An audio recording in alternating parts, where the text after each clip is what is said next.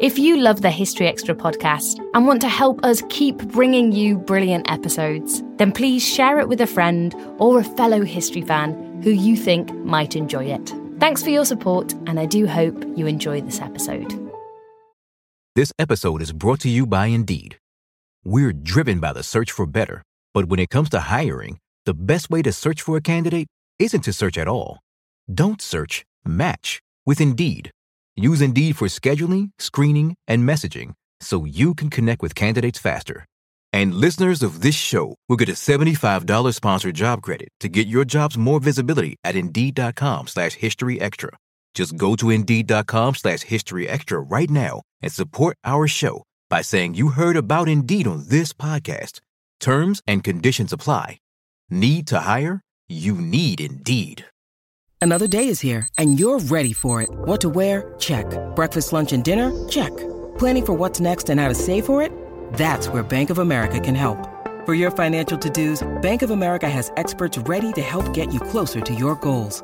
Get started at one of our local financial centers or 24/7 in our mobile banking app.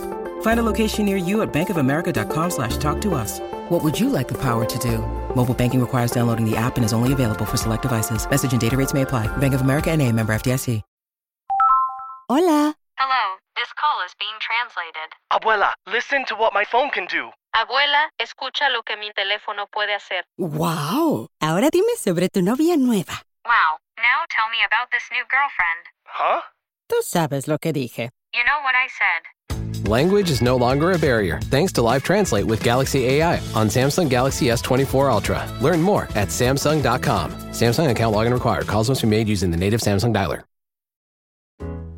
This episode is brought to you by Fiat. A remix just hits different. The 2024 Fiat 500e is no exception. Cruise city streets in style with an all-electric ride that's fully equipped with an available premium JBL audio system. Explore the all-new 2024 Fiat 500e at Fiat.com. Fiat is a registered trademark of FCA Group Marketing SPA. Used under license by FCA US LLC.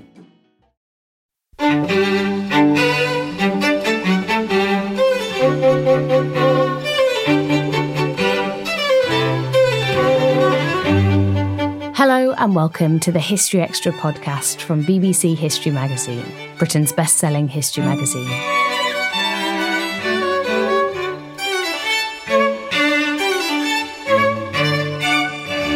I'm Ellie Cawthorne. In today's podcast, we're speaking about the lives and experiences of Aboriginal Australians after the arrival of white settlers in the 18th century. My guest was the historian Richard Broome, an expert in the history of Indigenous peoples, whose book, Aboriginal Australians, A History Since 1788, was published in its 5th edition in 2019. You've spent much of your career researching the experiences of Aboriginal people after the arrival of white settlers in Australia. So I think before we go any further, can you just tell us how many Aboriginal people lived in Australia when the Europeans arrived? And what kind of groups of people does that term Aboriginal encompass? Well, thank you for having me, Ellie. Look, it's an interesting question. Of course, we don't exactly know. So there's really a whole series of guesstimates that have to be made as to how many Indigenous people were here when Europeans arrived. But estimates about 100 years ago were that maybe 300,000 people lived in Australia at 1788. But more recent work suggests that it was probably between 3/4 and 1 million people. And they were living in about 500 distinct cultural linguistic groups, and that was spread over many diverse ecologies across Australia, from coastal, tropical into semi-arid and almost desert country. So a great diversity of experience, probably 500 different languages amongst those people. And in certain areas, people would know the language of their neighbours. They would able to converse and trade often went over a long period of time and long distances. But essentially very distinct groups on a theme of Aboriginal culture. And of course, in terms of the name, they had names for themselves, they had names for their neighbours, but they didn't really have names for regional areas, and certainly not for the whole of Australia, because their contact was with neighbouring groups. So, in fact, the word Aboriginal was given to them by Europeans, meaning the original inhabitants of a country. It's still used these days, of course, with a capital A, but increasingly other words are coming in. Indigenous to a degree. First Nations people is preferred by many Indigenous people. And they also do have regional names for themselves. So there's a massive diversity of names going from their local clan groups to their language group to their regional groups. But as yet, they still haven't devised a name for themselves across Australia that's their word. Interesting. And I think it's important to recognise those distinctions and differences, isn't it? That it's a big group of different people we're talking about here, not one mass. Exactly. And that took a long time for Europeans to cotton on to. So what can you tell us about the first encounters between Aboriginal Australians and white settlers in the late 18th century? But I'm particularly interested in this from the Aboriginal perspective. How did they view the new arrivals? Well, at first with astonishment and puzzlement, I think, because they had no knowledge of the outside world. They had been seafarers to get to Australia from Southeast Asia, although Aboriginal people often would prefer to say they've always been here. But, scientists, Western science thinks that they moved possibly 60,000 to 70,000 years ago in the movement out of Africa and into Asia.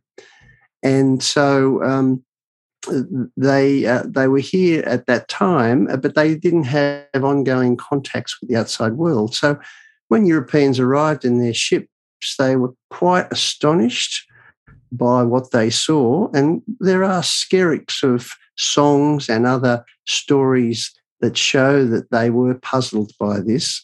And at first they were willing to be friendly, because I think they had no sense that these people were colonisers. They had some contacts with other groups, but it was always fleeting or on their own terms. So I think they had no sense that people would want to come and take their land, because their whole view of custodianship was that you only connected to your piece of land, you knew the stories, you knew the reason for you being there, and there was no sense of taking other people's lands because you didn't know the stories. So that the whole notion of colonisation was a puzzlement to them. But after not too long, they realised that people were here to stay. They weren't going away, and they were starting to desecrate land. They were using land without asking. They were chopping down trees without asking, setting fires, etc. So hostility grew within a short period of time, and then they wished to avoid them if they could, but if there was an encounter, often it became hostile. Was violence the main way that Aboriginal people resisted white settlement? At first, yes, in many situations, but once they saw the inevitability of the people before them and that weren't going to go, they started to deal with them and, for instance, tried to involve them in their kinship system. So Aboriginal people often ask Europeans for names. Now, the name in Aboriginal society is an extremely important thing. In fact, we know even today that names of deceased people are not mentioned. And so the name is a very powerful kinship signifier. And so if you got a European to give you a name, and where there's many instances of them requesting this, then what they were doing was trying to create a relationship with these newcomers, and by doing so, to control them. So they tried cultural means to control the newcomers.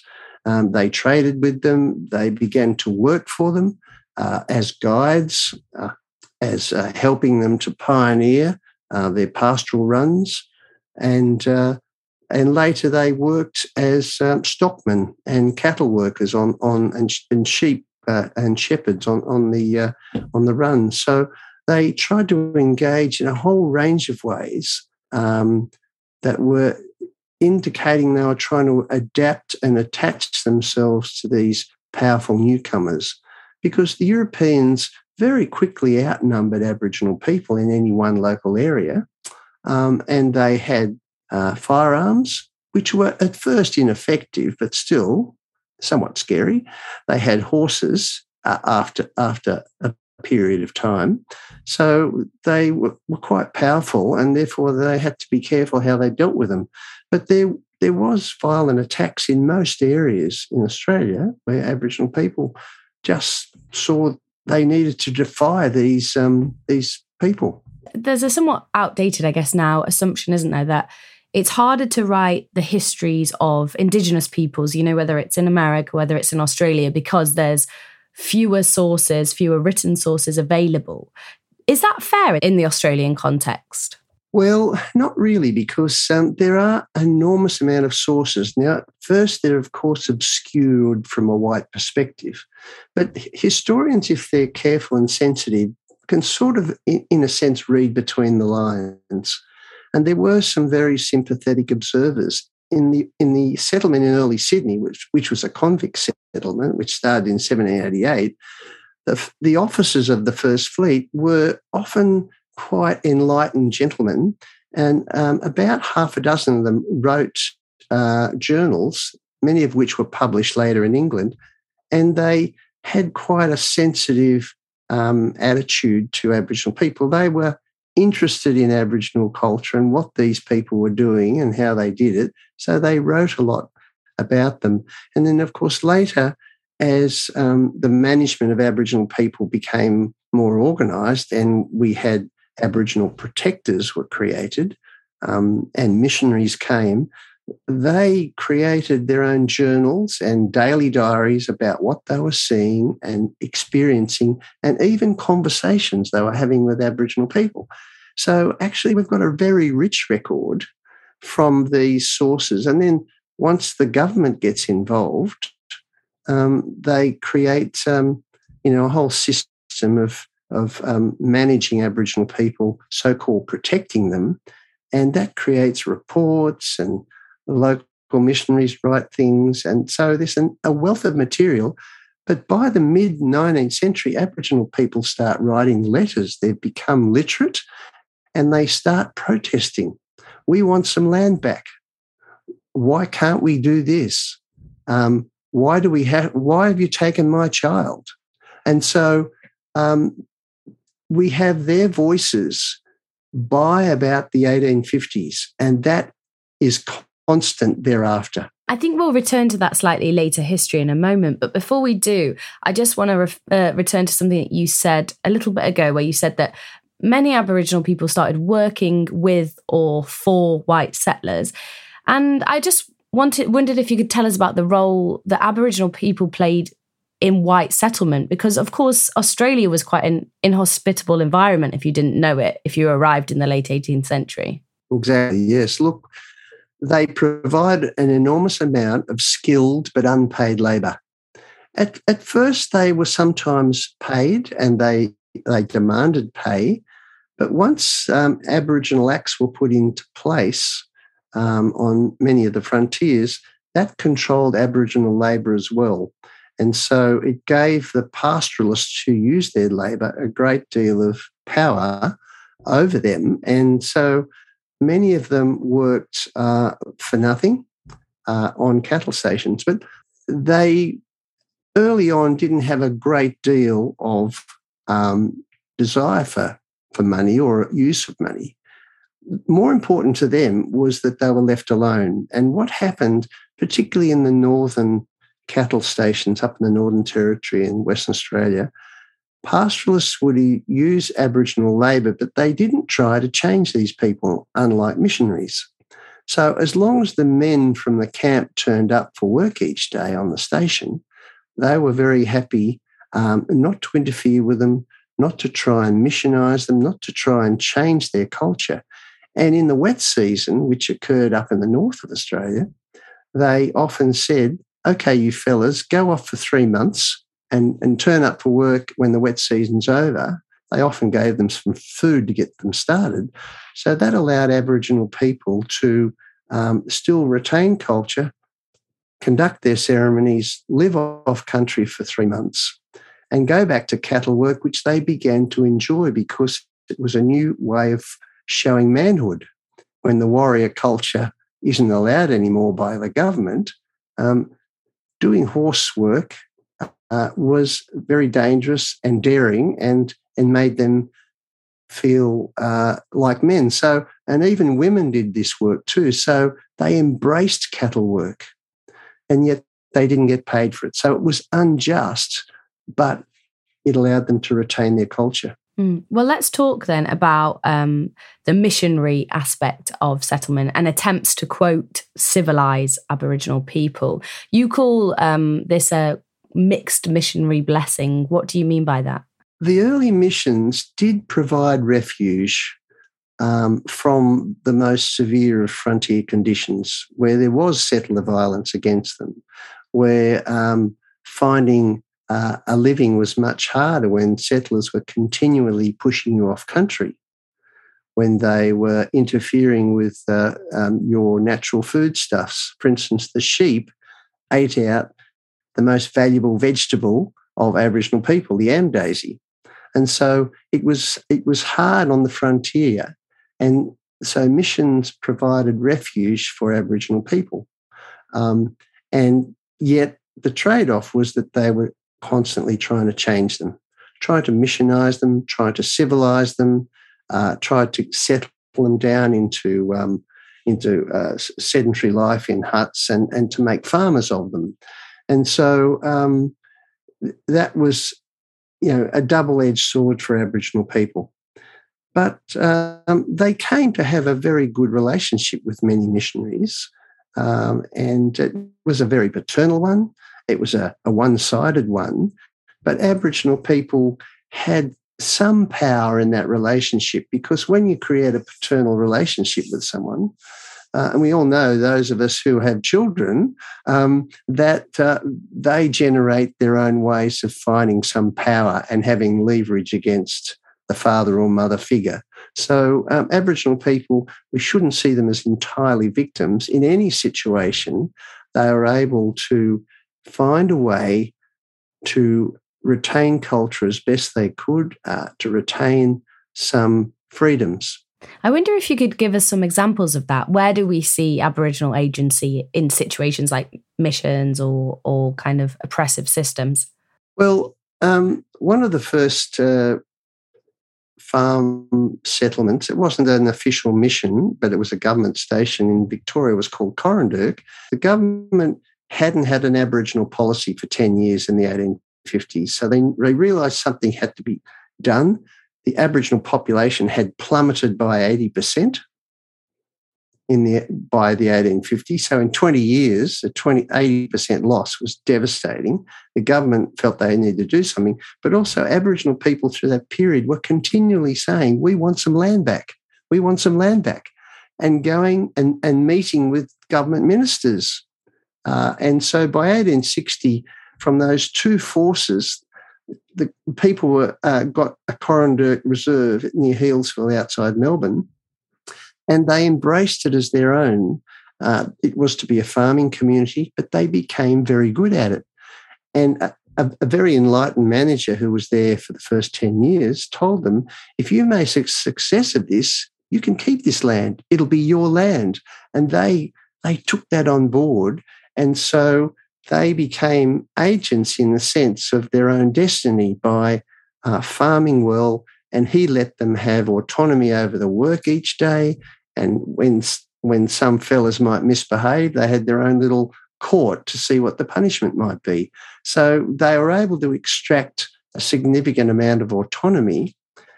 And when the Protection Board then decided they were going to shut this down in about 30 years later, they marched on Melbourne twice and met with not the Protection Board over them, but they went straight to the Premier of the state, got an audience with him and impressed him so much that he made Corranderk a permanent reserve which couldn't be shut down by the board. So you could see that they were able to use the strategies and techniques of European politics and European language to put their case and to be successful in it. Now, eventually, Coranduk gets closed down 40 years later, although now it's back in Aboriginal hands. So, in a sense, in the long haul, their efforts to get control over their own lives is having good outcomes after lots of bumps and ups and downs through their colonial history.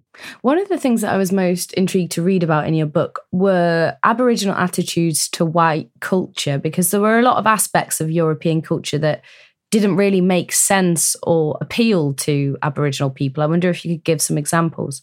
Yeah, well, missionaries would talk to them, for instance, about Christianity, and they'd find this quite perplexing, that this powerful person was a young baby. They talked a lot about Jesus, but, he's just a baby. And so they found that quite perplexing. They also were totally unimpressed by the word, and they would sometimes argue with missionaries and say, well, how can this be, when they might be told about the virgin birth, or they might be told about the Trinity, and so they'd argue back, and they really adhered to their own religion and spirituality for a long, long time. Although today in Australia, many Aboriginal people are Christians, but it's a synthetic Christianity because they're blended with spiritual beliefs about country. And so they've made it their own. But for a long time, they would argue with settlers too, and they were quite scornful of settlers in a way, because they'd say to Europeans, well, they'd see their huts and they'd say, how do you make glass? And the pastor would say, well, I don't know. And how do you make this? Or how do you make a metal button? And they wouldn't get a clear answer. And so they found this quite astonishing, because they themselves knew how to make everything they used. Something you mentioned earlier was reserves, which I think a lot of people outside of Australia might not be familiar with that system. What can you tell us about reserves and what life was like on them? Yeah, well, the Europeans, as we've said before, wanted to change Aboriginal people, Christianise them, settle them down. And the way they saw that was that they should place them on reserves, teach them the sedentary life, a farming life, and to work, and to have a sense of the work ethic, which Europeans had. So these was created around Australia by the various state administrations, and there's a great diversity in how rigid they were or how easygoing they were.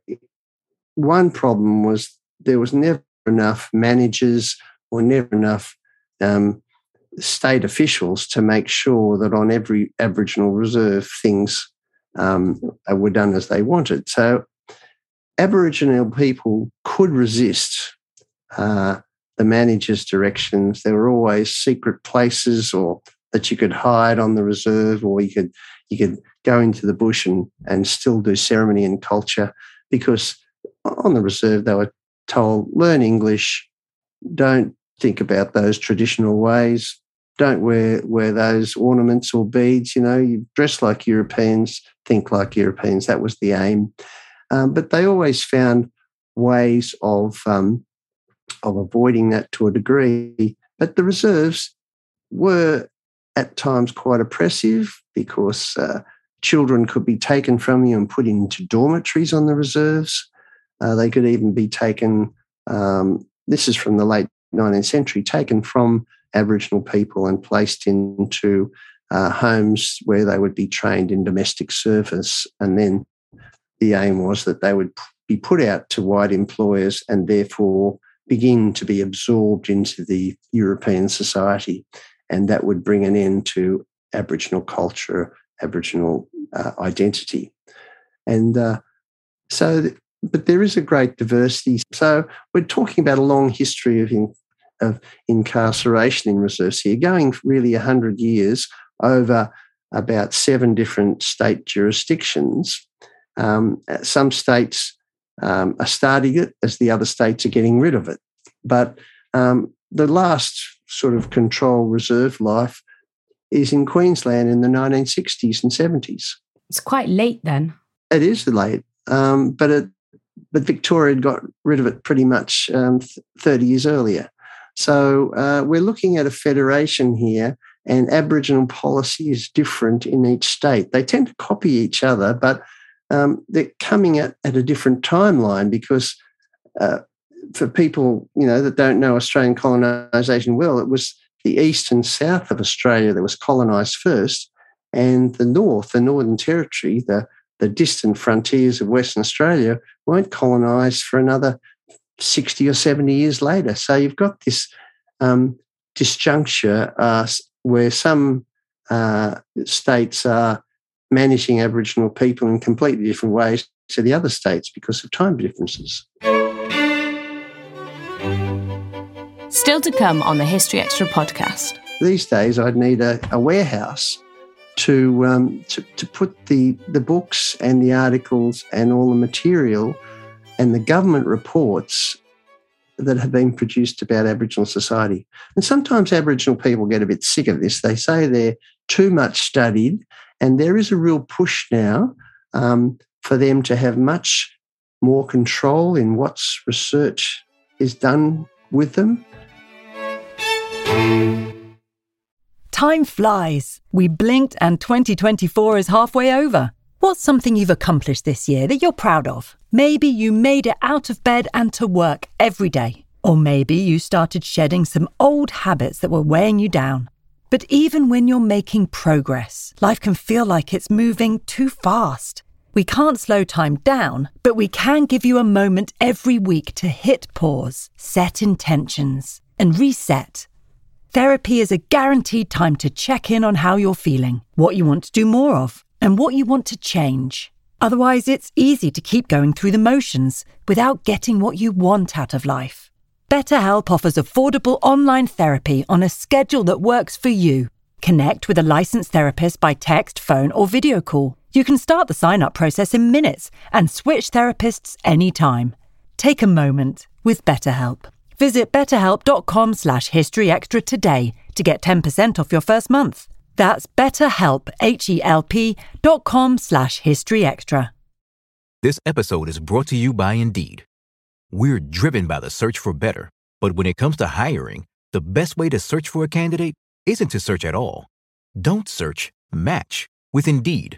Use Indeed for scheduling, screening, and messaging so you can connect with candidates faster. And listeners of this show will get a $75 sponsored job credit to get your jobs more visibility at Indeed.com/historyextra. Just go to Indeed.com/historyextra right now and support our show by saying you heard about Indeed on this podcast.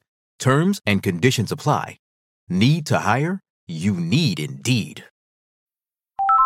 Hola. Hello, this call is being translated. Abuela, listen to what my phone can do. Abuela, escucha lo que mi teléfono puede hacer. Wow. Ahora dime sobre tu novia nueva. Wow, now tell me about this new girlfriend. Huh? Tú sabes lo que dije. You know what I said. Language is no longer a barrier thanks to Live Translate with Galaxy AI on Samsung Galaxy S24 Ultra. Learn more at Samsung.com. Samsung account login required. Calls must be made using the native Samsung dialer. When we're talking about reserves and Aboriginal protection boards, as they were called, what kind of restrictions and controls could they place on people's lives? I wonder if you could just go into a bit more detail on that. Well, it could be fine-grained because they could put you to work without pay on reserves. They could inspect your houses, just walk in and look at them to see if you're doing the right thing in terms of keeping clean and making your bed and all this sort of thing. They could remove your children and put them into a dormitory on the reserve or in another place to be trained as a domestic servant or a rural worker. They could, if you transgressed, there was, particularly in Queensland, there were courts on the reserve, and the policeman was the manager, the judge was the manager, and the jury was the manager. So they were, as they call in Australia, kangaroo courts, where there was no justice to people. So they could control mail. They could do virtually anything they wanted in the worst of jurisdictions. In other parts, the local policeman might be the sort of manager who turned up and his control was less. So it was a very diverse system. But for Aboriginal people, it was a very bitter time, although the sort of shining light on the cloud was that they had a place to be that was their place. And so they often grew affectionate towards the reserves because it was where they were born. It was where their family were. It was where their kin and friends were. So there was this sort of really double view of it that many of them held.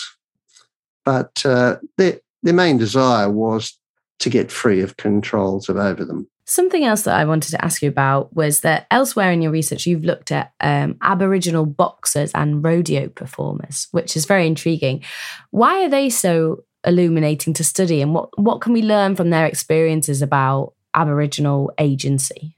Yeah, well, I got interested very early on in Aboriginal boxers because my first piece of research in this whole area was about Jack Johnson, the Black American boxer who won the first black-white world title fight in Sydney in 1908. And I wrote about that, and then I started to teach Aboriginal history, and I thought, I wonder what the experiences was for Aboriginal boxers. I knew that there were some, so I started to do research. I started to do oral history with Aboriginal men who'd boxed with their trainers and gym managers, and found that there was this whole world in two tiers. One was a world of amateur boxing that operated in travelling tent shows that went around all the agricultural shows and country shows that were held across East and other parts of Australia.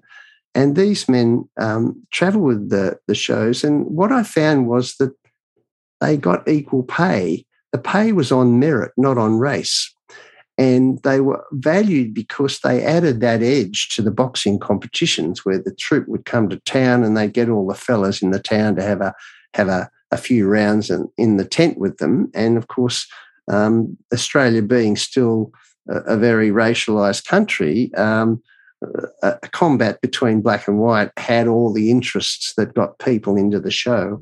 So they were key performers, and they actually... Their memories are they really enjoyed the whole experience of being in the travelling shows. They got to move off the reserves. They were young blokes all together. It was a bit like being in the army. When they turned up to a town, some of the girls thought they were pretty fabulous, and so they went out with the young women across racial lines. And if they went to the local picture show, where often there was a bit of a caste barrier, Aboriginal people had to sit, in the cheap seats, and they shouldn't go anywhere else. They'd sometimes sit with their boxing white mates in the better seats and wouldn't be challenged. So it was quite a liberating experience for them. And so I think this is just another instance where we shouldn't see people as simply victims of colonisation, but they were agents too, and they were sort of, I guess, voyaging into the new world that was confronting them and experiencing it. And it's the same with people that were in the rodeo circuit. They got to travel the country, they won prizes, and they did well, and they had great reputations, many of them. So I got interested in this whole area of entertainment because the boxing tents were more entertainment. But then there was those who made it into the ring, and something like 30% of Australian champions between about 1920 and 1980 were Aboriginal people, yet they were less than 3% of the population. So they showed their dominance, as they're now doing in football, in Australian rules football.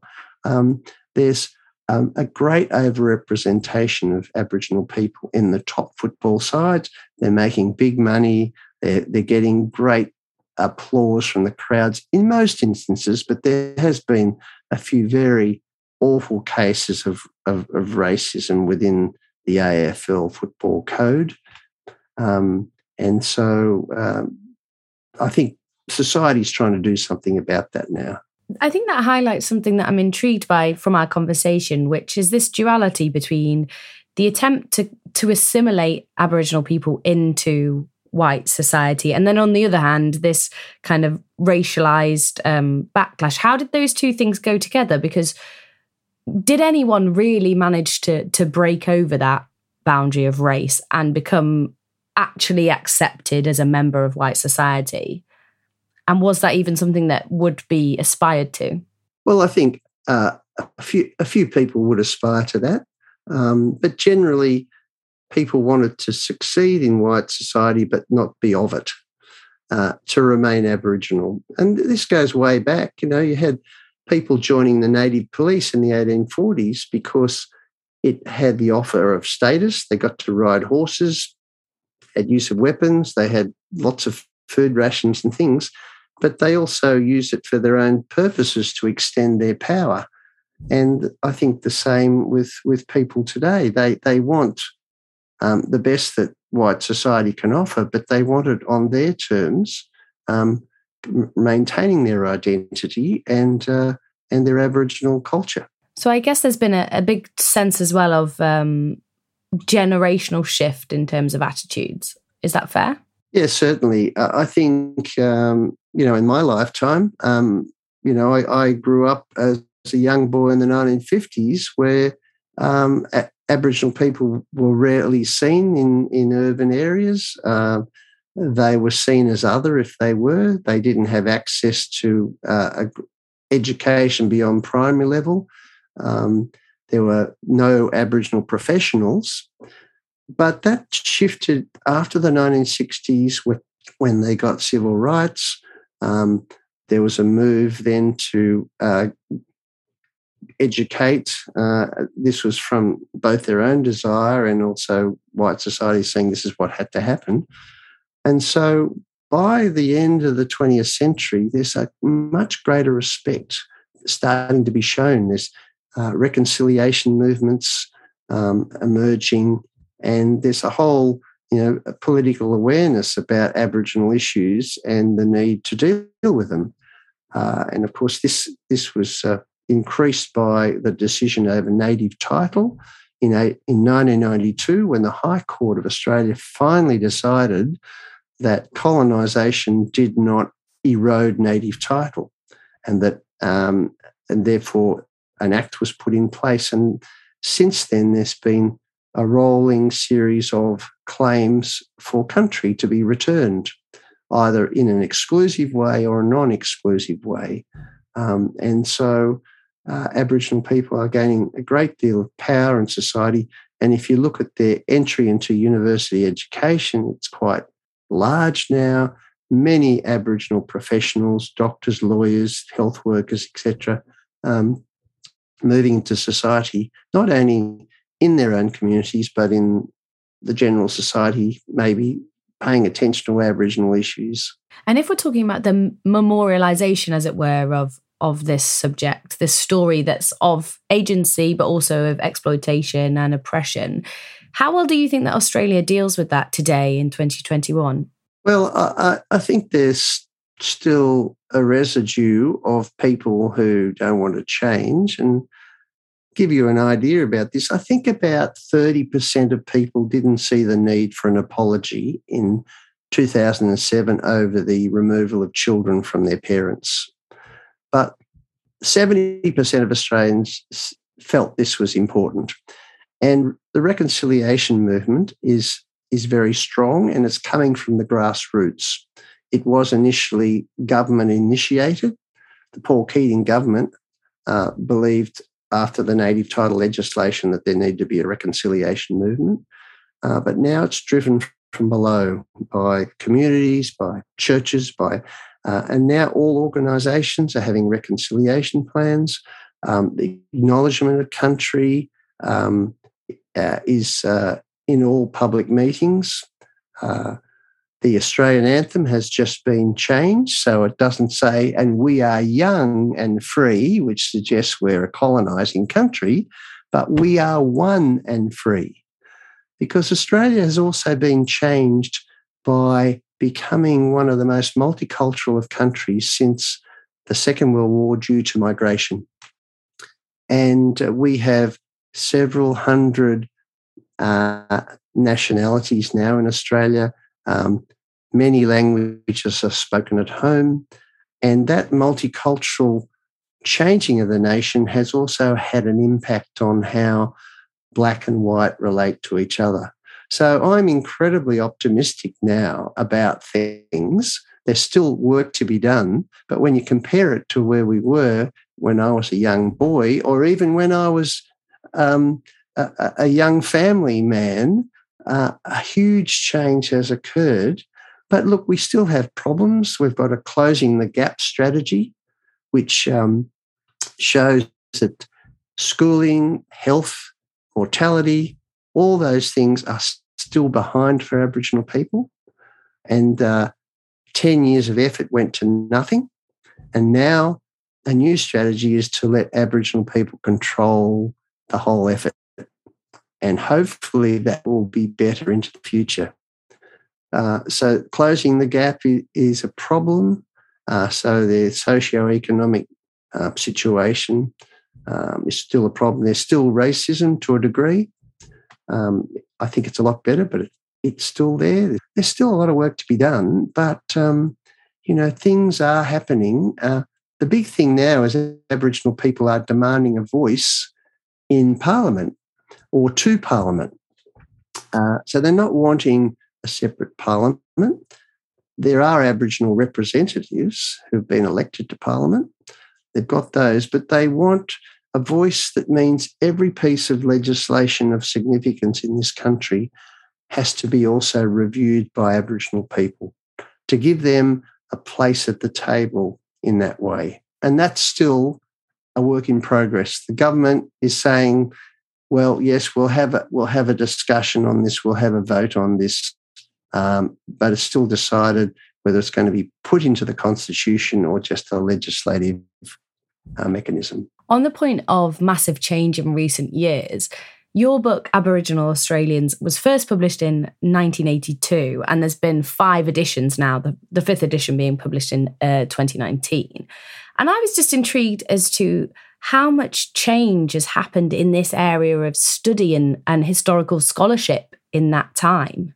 Well, when I began and I wrote that book, I was invited to do so when I started to teach Aboriginal history.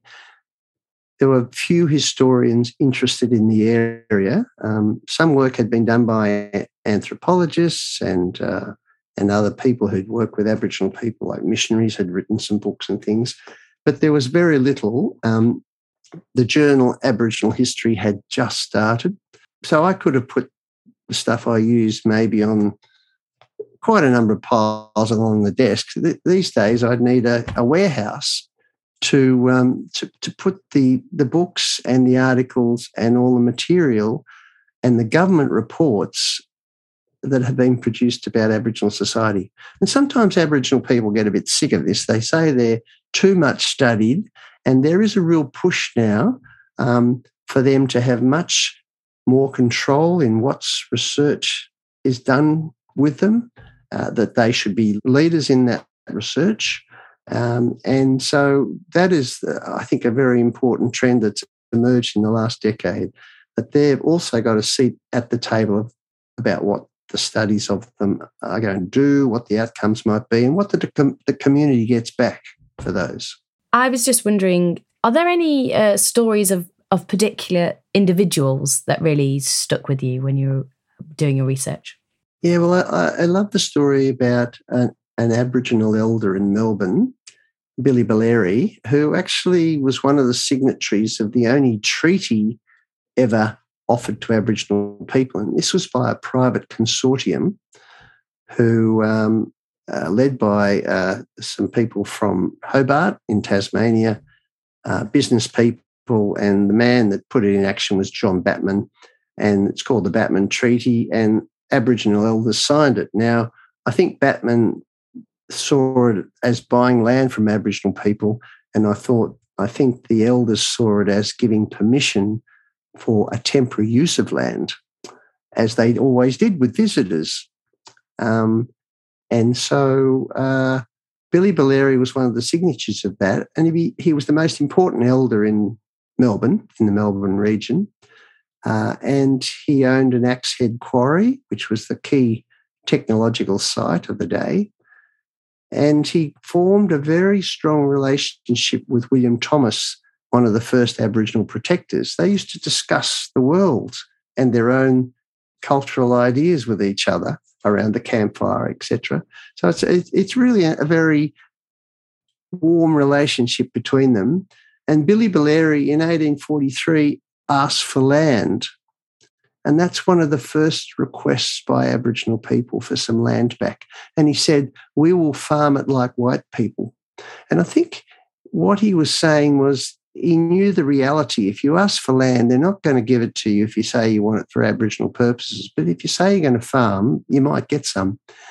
And unfortunately, Billy Balleri dies in 1846 from influenza. But I think he's a very key leader in those early years. He's also key in getting good relations going rather than violent relations. And, of course, he's got an aspiration which Aboriginal people never forget and keep pursuing. And it's his own son who asks for land in 1859 and they eventually get Coranderrk. So he sets a trend where I think Aboriginal people are trying to transform themselves to deal with this crazy new world that they're being faced with. Added on to that, in terms of the civil rights movement of the 20th century, are there any key figureheads of that movement, or is it more a collective effort? With the civil rights movement, there were key individuals, but there are also groups. So there were groups like FCATSI was the initials. It was the federal body for Aboriginal and Torres Strait Islanders. There was advancement leagues in all the states pushing for more rights for Aboriginal people. But there are a few people. One of them was Charlie Perkins, who became famous because he was taken by the Anglicans from Alice Springs with the consent of his mother to be schooled in Adelaide. And then he became a very good footballer. He ended up going to England and playing football in England as well.